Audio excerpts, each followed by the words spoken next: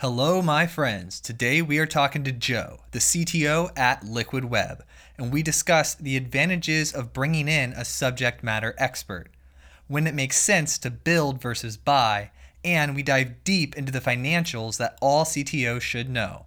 All of this right here, right now on the Modern CTO Podcast. Here we go. This is the Modern CTO Podcast.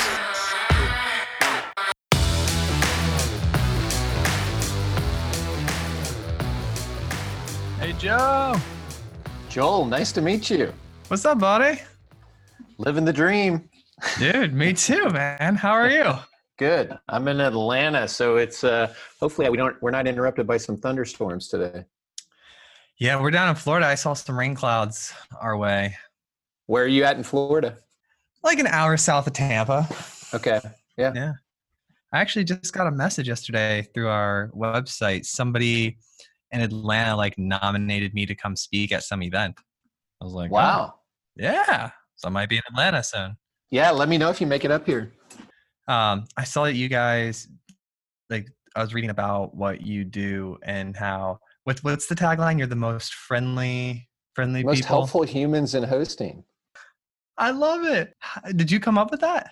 No, our talented marketing team came up with it. The history of Liquid Web was historically really playing off the fanatical support of Rackspace and created heroic support. But we felt like that was limiting really what the magnitude of the impact that we have. And so the most helpful humans in hosting, we help you during the sales process, during the migration process, and always through support. So we love the broadening of that term. So how did you end up there? So background for me, real quick, computer science undergrad, great post-CS degree at IBM, and then did an MBA at the University of Texas, great post-MBA degree, I like to say, at Booz Allen and Hamilton, which is one of the world's most talented management consulting firms. A couple of IT leadership positions in between, and then a 15-year run at a company called CBeyond, which the CEO of our current company was the CEO there. He and I and another woman who leads our managed application business unit built an organization up from zero revenue to about $500 million in revenue before going public, and then ultimately selling it, called CBeyond, which was one of the leaders at providing telecommunications services to small businesses, both voice and data, and ultimately mobile services. And then toward the end, cloud services like Cloud PBX or traditional cloud server. So after selling the business, we were, classic, what do you do next? And you go, let's get the band back together and do something. And looked at a number of opportunities and found Liquid Web that was up for sale. The founder owner had been in the business about 15 years and was looking to exit and find that his next career pursuit. And so we bought the business and used it as a platform for growing both organically and inorganically.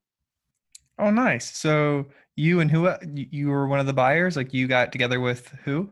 So the CEO of CBeyond, Jim Geiger, myself, and a woman, Carrie Wheeler, all worked together at CBeyond. We partnered with a large private equity company called Madison Dearborn Partners in Chicago.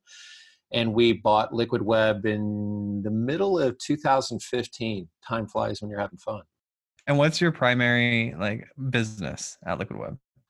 So we like to say, obviously, being the most helpful humans in hosting is our primary business, but and specifically, we target what we'll call the web professional space, and I can define that in a second, with hosting and software solutions to really enable them to host websites, e-commerce stores, or applications that are making money on the web. And they differ a little bit from what I'll call the lower end of the market, which is typically dominated by GoDaddy or Wix or Weebly or brands that we all heard of that really are chasing the consumer and what I'll call SMB brochureware business that are typically folks that are spending $10 a month on hosting. So that's kind of down market. We're in the middle market. And I'll come back a little bit on the middle market. And then the high end of the market is what we all know is what I'll call the born on the web companies that have huge consumption of hosting, or the enterprise or mid-market that are typically spending tens of thousands, hundreds of thousands, or millions of dollars a month, as we're looking now at some of the financial S1s of some of these companies that are going public. We're in the middle. Our customer tends to spend hundreds or thousands of dollars a month, which indicates that, to us, that they're making money on the web.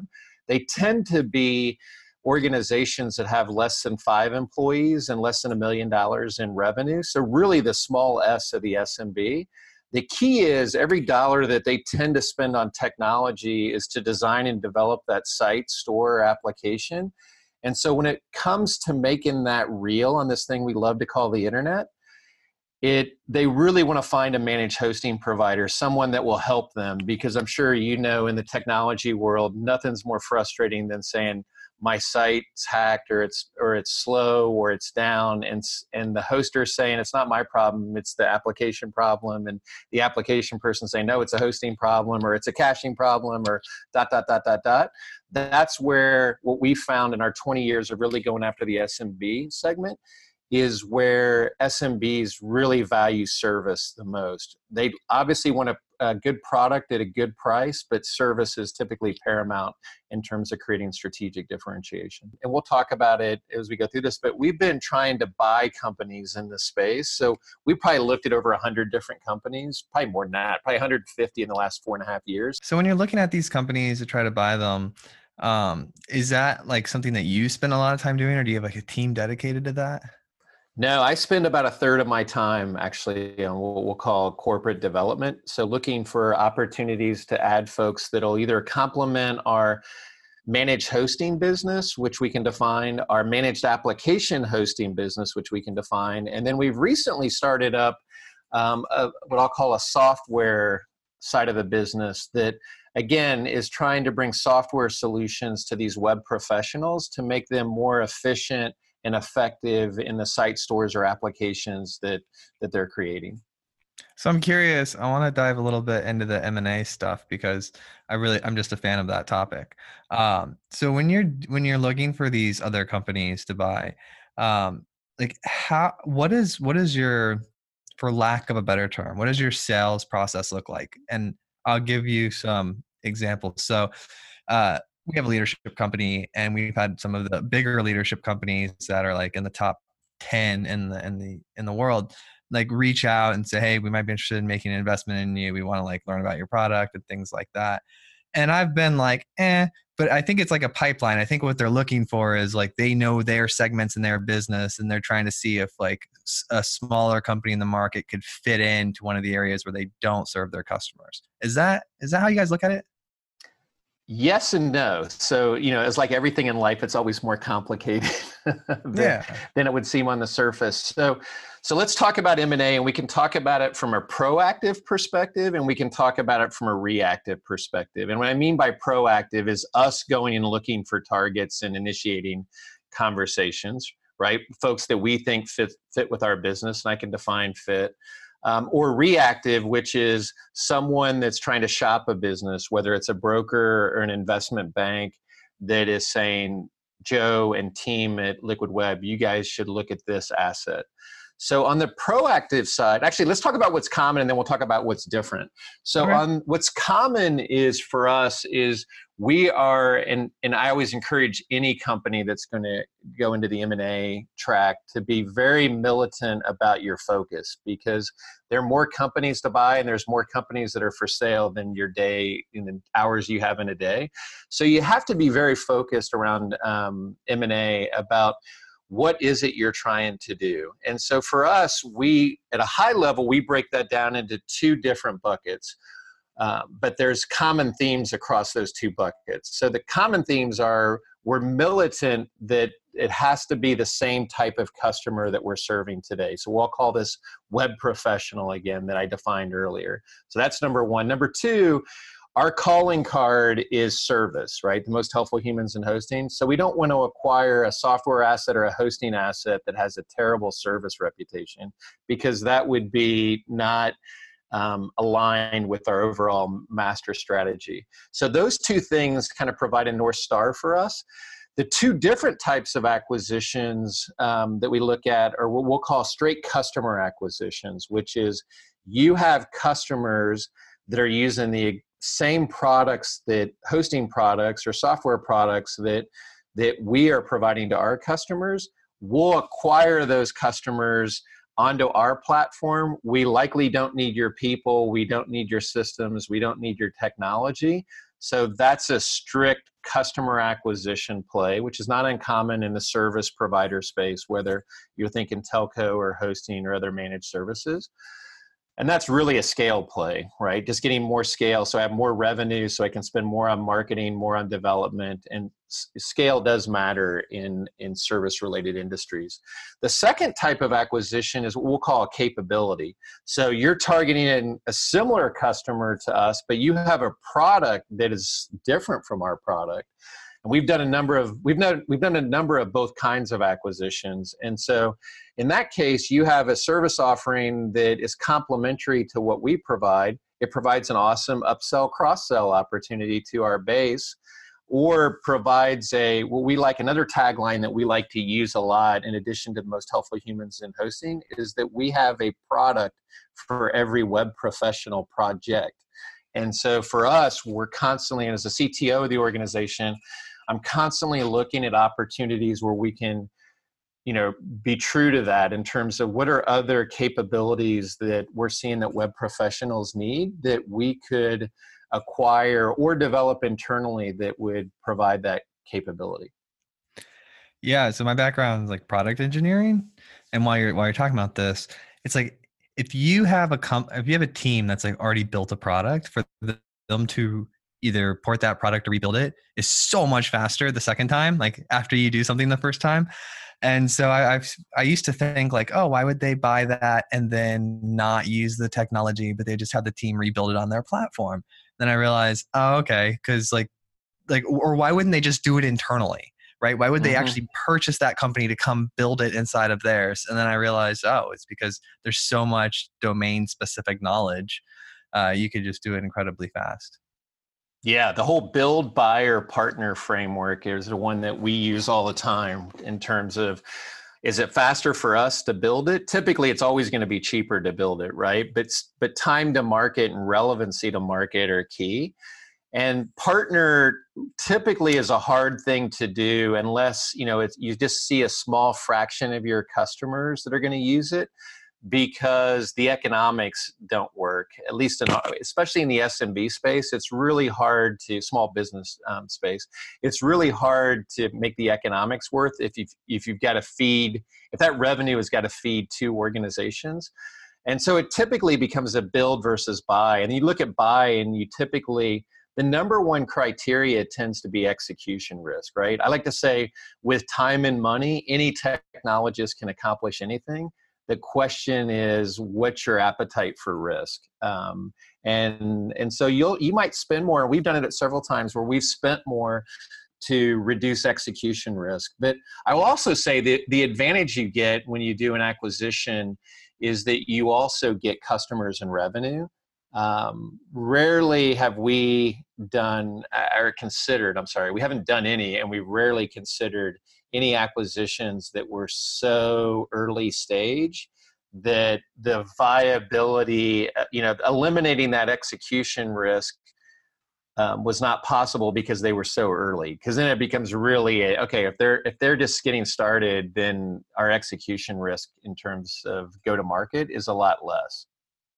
Yeah, I like how you defined your mindset. I like your mindset of you could build anything with enough time, because I've always, like, when people say, oh, like a time machine is impossible, I'm like, well, is it? Do you have a few $1 million? Like, we can give this thing a shot. We can at least move the ball down the field, I agree. There's a lot of problems that with the right time and money are definitely achievable. So what type of technologies are you really excited about working with?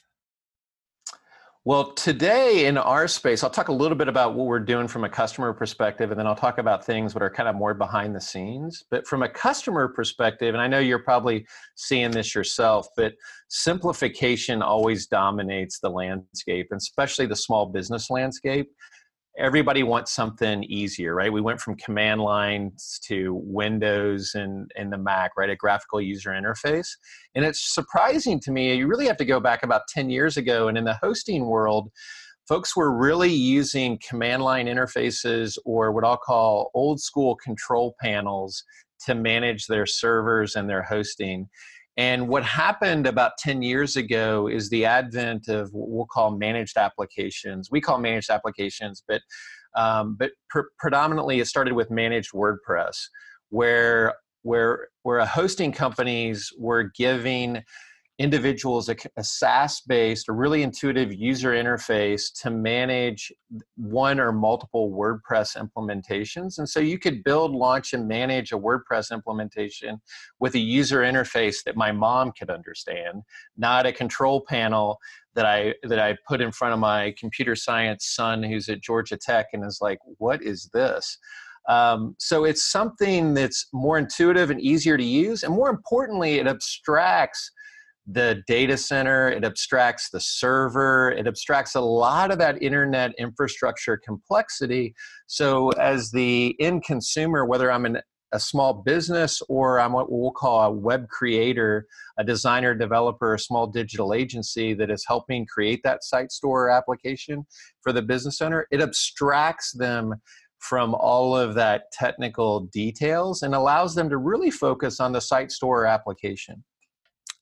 Like what technology specifically? Like no, that's great. Yeah. Good. Keep probing, because sometimes I lose track. And like I want to get nerdy here, man. Or like, are you doing anything with R&D? Like, give me something juicy. Like, what do you got? Okay. What's making you excited in the morning?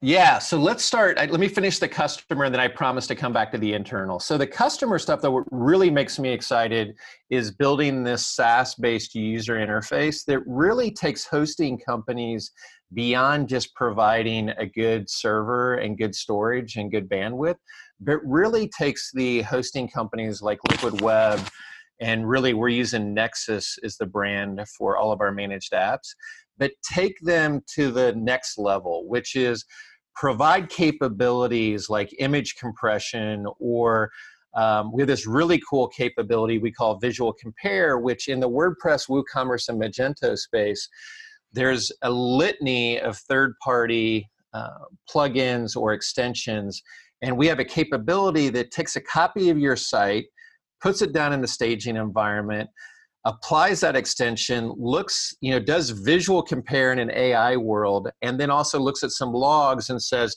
I'm 99.99% sure that this plugin update did not break your site. I'm going to go ahead and apply it to production. And if I do find something that's an issue, I'm going to halt that plugin update and send you an email and say, I couldn't automatically upgrade your site because I found an issue when I went to go apply this plugin. How would you like to proceed? Okay, now we're cooking. Yeah. Now that is badass. Yeah. Did you guys design that, or? We designed that with WordPress. We designed that for WordPress. It's obviously extendable to WooCommerce, since WooCommerce is really a plugin for WordPress, and we've recently are in the process of porting that to our managed Magento customers. So, really cool capability. We call it an upgrade free, or painless upgrade process and automation, what's really exciting to me, Joel, is it gets a hosting company into the value-added software and service space, and not just a what I'll call dumb compute, dumb network, dumb storage, but we're providing value-added services on top. Yeah, like it takes kind of out of like the commodity space, like, how much am I paying for this bandwidth or servers? And now it's like, oh, you've got what? That sounds like it could eventually even be like a spinoff or something. But so tell me, I want to know, like, how did this come up? Like, did an engineer come up to you and says, like, hey, I have this idea. Like, how did this actually materialize within the organization? Yeah, great question. So I mentioned that the managed WordPress space started about 10 years ago, and our journey started about 3 years ago. And so we hired one of the leading authorities in the industry, Chris Lemma, in the WordPress space. And when we started to say, okay, I think when I was hiring Chris about 3 years ago, Chris said, we're a little late to the WordPress space. And I said, okay, Chris, so, put, you're one of the smartest brains in this space. How are we going to differentiate? And this was one of the key features that Chris came up with, since a number of companies have duplicated that process. So we're working on our next rounds of innovation in that space, which are really going to focus around workflow management. Really, we take for granted in more mid-market and enterprise the ease in which we built infrastructure to move from dev to test to production and then back down that stack, right? And worry about how are we going to do a database. I don't want to bring data down from production into dev and all of a sudden send in a bunch of customers emails. So that whole dev workflow process, approval process, migrating code, content, and data across different environments up and down the stack is a problem that we're going to tackle in the first half of this year. I love that. And a similar one is on what we'll call, the industry calls it application performance monitoring, but I'm going to call it more server and application monitoring for this discussion. Really, what's always been lacking in a hosting world is traditionally we'll tell you your server's down or your server's up, and we may tell you a few more things like you're running out of disk space or you're running hot on RAM or CPU, but that's really the extent of it. We believe in the managed application world, and we'll take it over to the managed hosting world too because it's still very relevant. We'd like to tell you which SQL queries are causing your website to be slow. We'd like to tell you here's pages that you're serving that are getting 404 notifications. Basically, how can we as a host, we have this powerful set of data. How do we turn that data into information and give it to you proactively so we're highlighting issues for you rather than the normal process in hosting goes like this, which is I see an issue, I probably check a lot because I'm the application provider, and I try to figure out if it's mine. I can't figure it out, then I call the host, and we're in reactive discovery mode all the time when production, my end customer experience is failing. We want to be that, I like to call it, we want to be a Smokey Bear. We want to put out fires before they occur. And I know I'm dating myself with that reference, but I'll do it anyway. No, all right. So I want to back it up because have you ever been to a No Fluff Just Stuff event? No. Okay. I highly recommend them. They're like the it's like, imagine a conference without vendors. Okay. And you pay for a ticket and you go, and instead of the sessions being 30-minute like PowerPoint presentations, they're 90-minute deep dive with like hands-on practitioners. Right? Wow. It's quite possibly the most amazing thing. I just went to my first one in December, like 2 months ago, and got to experience it. And I was just blown away. They have a tour. They're in like 20 different cities throughout the year. They bring these like experts to, anyways. So definitely shout out to them because I was standing in line getting food, right? And I was having the conversation of exactly the problems you were talking about taking data down from production because you've got all these hooks and you want to make sure that like emails don't get sent or cards, payment tokens don't get charged. There's like a million things to think about.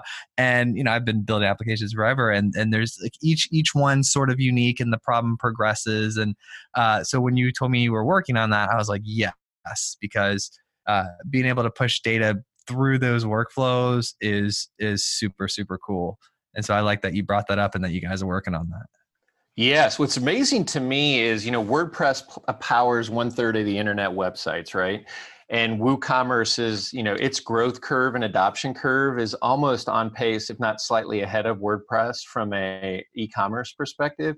And Magento is, even with all of the press, and rightfully so for Shopify, Magento still has more installs. Those technologies are fascinating open source projects, but the one downfall of being community sourced open source projects is the things that we tend to think about that are typically more ingrained in commercial solutions isn't there. And so that's why hosting providers, it's an opportunity to step in and fill the void so that you can create that, what we'll call environment management or environment workflow management system, because an individual designer, developer, digital agency can't do that. So that's why we're excited about, we love to solve problems for thousands of customers rather than just tens of customers. Yeah, I also want to highlight your Chris Lema move, right? And the reason is because I get a lot of people that reach out from the show, and they're like, they really like it because they can listen to people like you and sort of adopt your mindset. Like, you can read a book and adopt the mindset of the author with their voice, right? You can extend it and it's like a superpower us humans have, but we don't talk about it a lot. Like, we can emulate these other people's personality profiles just by listening to them. And your mindset, or I'll back up and say, one of the things I've been talking about lately is CTOs and their ability as executives to actually look in the marketplace, figure out what problems they're having or what areas their business is heavily dependent upon, and then finding a subject matter expert or some sort of name in the space, and then hiring them. Essentially, like hiring people that could mentor them in that subject or that could be the expert at their company. And that's a move. That's like an executive move. It's a thing you can do. And people actually reached out to me on LinkedIn. They're like, well, I had no idea I could do that. They're like, I always read this guy's, books on Ruby or books on this topic. I had no idea I could ever just, look them up. They're alive and they're often doing consulting, and you could give them an attractive enough offer to get them to come over to your company if it makes financial sense. So I want you to, I guess, unpack that a little bit. When was the first time you realized you could do that? Or what inspired you to do that? It's a great question. Early in your career, especially folks, you seem like you have a similar profile to me, right? The type A personalities, right?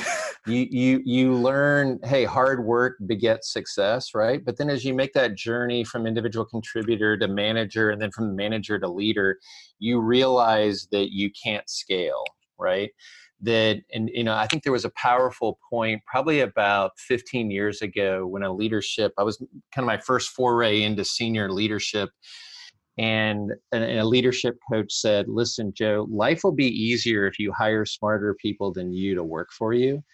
And it was really, that sounds so simple and it's a little bit contrite, but it truly is the case, right? Which is, if you can hire folks that really in that area are way smarter than you, then your ability to create more value in the organization really can focus more on the integration across organizations, or said a different way, I'm able to spend a third of my time today, which I love to do, on M&A. I couldn't do that if I didn't have the folks working for me today that are effectively running the business.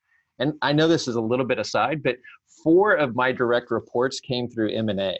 So yes, you can go hire people, but you can also go acquire some companies where you go, whoa, that person is incredible. And really, 3 of the 4 came to us because of their technical superior depth. When you looked at, their impact, not only in the part of the business that we acquired, but you said, oh my gosh, that can make a huge impact for us. And now, and thank you for sharing that. And now I want to talk about your monitoring that you mentioned, right? I'm over here taking notes. All right. Cause you say so many good things. I'm like, I want to address them all. So idea that was running through my head. So when you say, this page load is slow, is there a button there that's like, fix this, and they pay you to fix it? Or like, what's the action that they can then take from that analytic? Yeah, I think Gen 1, it's going to be turning the data into information. I think we're probably going to be a ways away, and when I say a ways away, it goes back to time and money.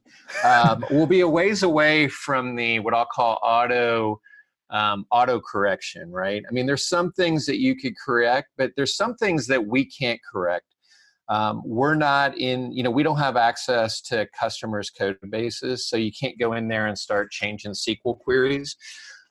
So I think a lot of what we'll do, things that are in our domain, like some of this, what I called server and application monitoring, the servers we do control. So there's some things that we can look at and really distill more what's going on in the hardware and side of it even more comprehensively than we do today. Those we will probably provide to a monitoring group, and they'll do manual correction. But really, that thing gives us a blueprint like anything else, right? That's a business process that becomes a blueprint for, I'm doing this activity over and over and over again. So why don't I create some artificial intelligence? I hate to overuse that word, but why don't I create some automation that does that? I discover this, I do that. I discover this, I do that. And so I think really in the first half of the year for us, and frankly, I think it'll probably take us through the first 3 quarters of the year, I'll be really happy if we can be in the, we've taken this massive amount of data that we've collected, and this is all this data collection we deployed in Q4 and we're doing it in Q1. If in Q2 and Q3 we can take that mound of data collection and sift through it and turn it into information and provide it internally for the things that we can control and externally for the customers, I'll be extremely ecstatic. And then really in Q4 and really into 2021, I think that can be the next game changer for us in terms of, who would want to leave Liquid Web managed WordPress in a world where we're making your upgrades painless. We are mining every bit of data and telling you what, proactively dealing with all the infrastructure issues, and then telling you where we see application or database performance issues. Why would anybody ever leave, right? I mean, we're painting a scenario where if you left, you would lose a lot of capabilities, especially if the workflow capability is there. All of a sudden, we got this robust set of capabilities that you can't get somewhere else. It'll be a good time at Liquid Web and Nexus when we are able to bring those capabilities to market. Yeah, I mean, I think about times that I left services, and it's really like you either don't need it at all anymore because you failed to run your business. It's gone. Or you switch because of some feature that you have to have, like something that's critical because it's a lot of work to switch, or because of a massive price decrease. I think the prices have kind of like all leveled out pretty well. So I think it's going to come down to like I wouldn't switch unless there was, like a huge price difference. And even then we're paying so like, it's so not expensive that I don't know, even if somebody was like, it's 90% cheaper, I'd be like, but the amount of time it would take me to move my stuff it would take me 5 years to recoup that cost if I value my time the way I do. Right. Or some feature that you have to have. So as long as you keep up with those features and you keep them happy and you keep that service being the differentiator, then really, I guess you would focus on the part of the market with like the people who are coming online, like the new customers entering the market. Correct. I mean, we use this in the hosting world. I know we use it a lot in Liquid Web. We use this phrase called people make decisions typically in moments of pain, right? My site's down, my store's down, I'm hacked. This last support experience, sent me into the, stratosphere with dissatisfaction. So that's the pain side, right? The gain side, though, is really the biggest secret in hosting that most people don't talk about. Liquid Web, no different than I would probably say 95% of other hosting companies. 50+% of additional revenue comes from, in a monthly basis, comes from our existing customers. Why? Because their workload expands. My site store application is getting more users. I need more infrastructure. Or I have another workload that I'm firing up, and why would I go somewhere else? And so for us, when we think about product development, obviously we're doing it to retain our customers, and we want that next workload to be on a Liquid Web or a Nexus platform. But we also do it because that may help us in the rare cases where folks aren't in pain today, but we can paint a picture of all these capabilities that you could gain, right? So my poster child for that is if I'm in WordPress today, and if I'm a digital agency and I'm managing 100 sites, and if I have to spend every Monday going through the upgrade of all these plugin and themes, and I spend a full-time resource, at least a half a day, maybe a day, applying these patches and updates and remediating issues, and that all goes away with our Visual Compare, that's a huge gain of efficiency that person could have been billable towards a client project versus being internally focused and just keeping things running. And so I think how we can paint that you get gain by having additional capabilities that make your organization, when I say the small business or the web creators organization, more efficient, more effective, because they're spending less time within managing environments, less time trying to go figure out why something isn't performing like they expected, which is our monitoring solution, or the visual compare. Those three examples, you could clearly paint a really positive, here's why you should switch even though you're not in pain, because here's how much you could gain. I like it. Now, is there any association between Liquid Web and Liquid Templates? No, not sure. No. I know Liquid Templates. I'm going to look that up. Yeah, it's just like a variable replacement, like I think it's like a popular open source project. You know what? Actually, I think Shopify might have invented that, like liquid templating language, but or they just adopted it. But I'm curious, how do you see like a Shopify? Like, where do they sit on your radar in your ecosystem?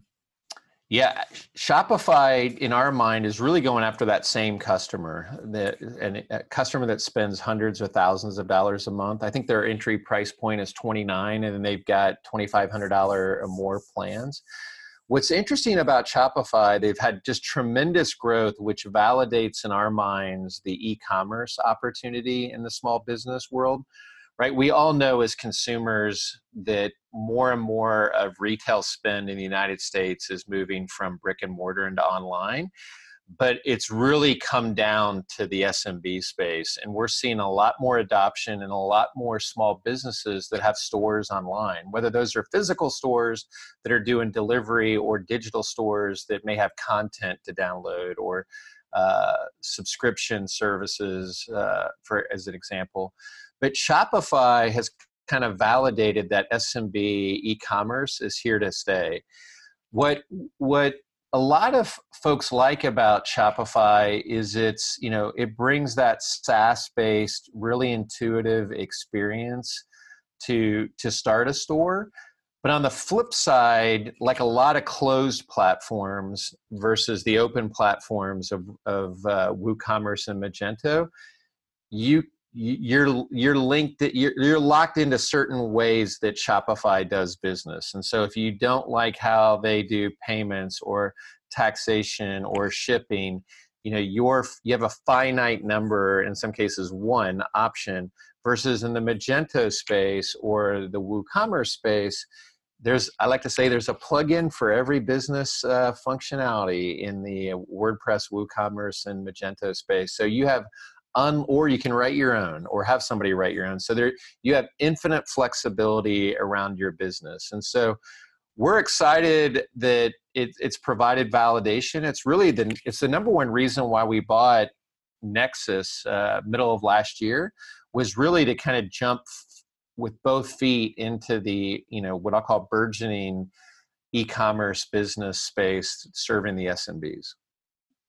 So when you find a company you want to buy, do you already have like your VC? Do you guys like plan with your VC or your you don't have private VC, equity? You have PE. Private equity. Yeah. Do you plan with your PE? Like, okay, we have a market potential of this many dollars in acquisition, and then you go tap that money when you need it, or like how do you orchestrate the relationship between, all right, I found this company, I want to buy them, and now I've got to get the money to do it. Yeah, great question. So we tend to create an M&A strategy, right? Which we talked about before, which is we want folks that are targeting the same business with service as their calling card.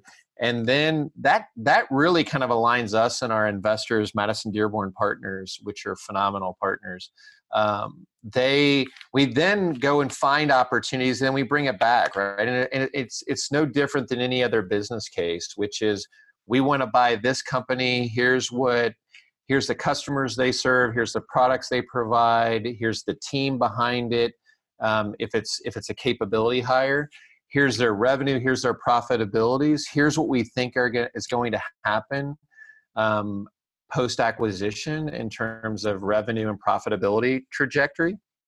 And then here's why we think we should buy them. And here's what ultimately we think that acquisition will have on the value creation that we're trying to create from Liquid Web. And so I know value creation is used a lot in buzzword bingo, but let's make it real for a second. So Liquid Web, when we bought the company, was a little over $60 million in revenue on an annual basis. In 2020, geez, I'm still having a hard time February I saying know, that. me too. 2020, our revenues will be a little over $140 million. So our profitability has increased from kind of the, mid 20s to the low 30s% from an earnings before interest, tax, depreciation, and amortization. Sometimes people call it EBITDA. Some people sometimes call it operating income. I'm not an accountant Net cash by flow. day. Yeah.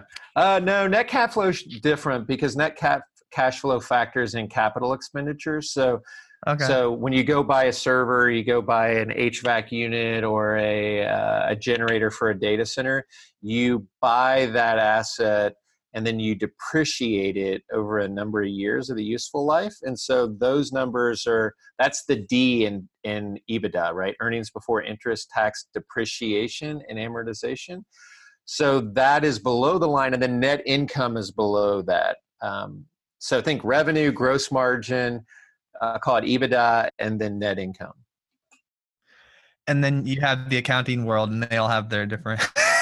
Yes, and then you have, are you GAAP accounting? Are you cash accounting? Are you accrual accounting? Yeah, there's a lot of, I've learned a lot about, I have an MBA in training, but acquisitions have really amped up my understanding of the financial world, which is fascinating for me to really understand.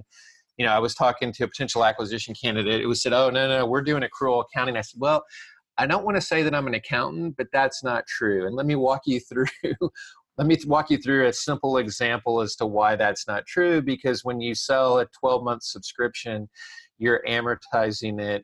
You're amortizing that revenue. You're taking all that revenue in the current month. And if you were accruing that revenue, it should be 1/12 of that revenue in the next 12 periods. Now, I have a question for you. Is there a difference? In my mind, GAAP and accrual are the same. Is there a difference between them or no? No, GAAP and accrual are the same. Largely the same. Think of GAAP as added accounting principles by the accounting firms to, that are much broader than cash or accrual accounting. Because our books are kept in like GAAP or like they call it GAAP. Thing. It's accrual, right? Because we do the revenue, right? So whenever I'm raising money, I'm out there, and it's amazing how I'll explain to these people who I'm raising money from how I keep my numbers. I keep a separate, or like in the spreadsheet, I keep my cash flow accounting. Yes. And that's separate from my GAAP or accrual accounting because I need to actually run the business. Correct. It's great that I said I recognize this much money in revenue this month. That has nothing to do with the cash that's in my account.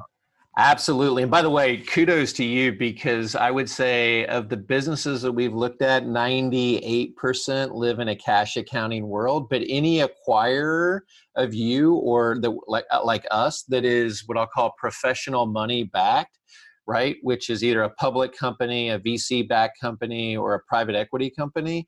They're going to do all of their accounting and insist all the accounting be done in accrual based. And so one of the things that tends to be a big impediment during the diligence process is converting everything from cash to accrual, which for a service business and a recurring revenue business is not easy to do. I know. Shout out to Will, my CFO. Yeah, because you're in great hands, it sounds like. Yeah, he's taught me just an incredible amount. And I'm always showing the investors, they'll say, like, I think we're doing like, $30,000 a month right now in recognized revenue. But then I show them like our deferred revenue schedule of like $400,000. And I'm like, because it takes time. Like, we made a bunch of sales. We figured out what we were doing. And we have a 6-month sales cycle. We figured out what we were doing. And now it's just going to take a long time for that to catch up on our recognized revenue. So it makes valuations and conversations pretty interesting. No, but in the time when it's right for you to sell, the buyers will love you and your accountant because you're an easier entity to do business with. Yeah, and it doesn't scare them. I found out that like if you do show them like sales, they're scared. Oh no, why did you get 70,000 in sales this quarter and you only did 20? And it's like, calm down, like because we're a startup. Yes, Because we get everyone customers. loves, everyone loves recurring revenue, and if it can't be 100%, recurring in nature, accrual accounting converts it I into, know. flat revenue, right? And so everybody loves to buy a business that is stable and ideally up and to the right, right? And so if you can show that business, it's harder to do in a cash world, right, where you have lumpiness of sales that you're making. So that's why accrual-based businesses avoid all of the accounting. The accrual-based way from a revenue perspective creates more predictability and just eliminates a whole bunch of drama during the acquisition process. So, other than just doing it, which is how I learned, right? Um, did you ever find any resources useful? Did you learn from any sites or anything when you like? Let's say we have CTOs listening or VPs of engineering, and they're like, "I want to learn how to read a P&L, or I want to kind of learn what these guys are talking about with this accounting." Do you have any resources to recommend by chance? Yeah, the number one I would recommend, especially if you're a CTO, that title by itself tends to kind of imply you're part of a bigger organization. And so I would definitely, you can definitely get your hands on some good accounting, general textbooks, but I'm telling you the most valuable resource is the accounting and finance resources that you already have a relationship with, right? And so typically, a lot of technology folks tend to see the CFO or the controller or the finance folks. I don't call them the enemy because they're trying to manage cost, but it tends to be an adversarial relationship. But if you can turn that into one where you're learning from them, and to me, I think most people that are in the technology, especially in the leadership position, are in this constant learning mode. So if I like to say, hey, there's no dumb questions, and I ask a lot of them. So I'm glad there's not. I think it's this mentality of I want to learn, right? It's really interesting, in the technology world. Like half the time, I have no problem. Like when you said liquid templates, I don't know what that means. I'm not going to try to Yeah. feign my way through it.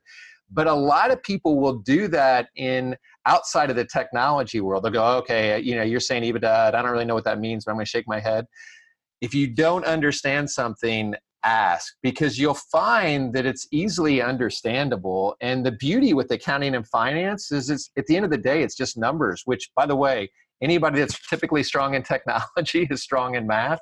And so you tend to go, oh, I can get it. Walk me through a math example, right? And so to me, my number one advice is tap into the resources that you already have, right? If your company's got a controller or they've got a finance person or they've got an external accountant, tap into those folks and they're better prepared to tell you how to learn their craft than I am. And then don't be shy, ask questions, because you're going to get exposed. In the last 4.5 years here, I've gotten exposed to a lot on the financial and the accounting side that were brand new to me. And this mantra of there's no dumb questions and I want to learn everything there is to learn has helped me, help me become really even better at my job, because I've been able to spot, okay, that's going to be a problem. I'm telling you right now, I can tell before I even bring in my finance and accounting folks, this is going to be a problem.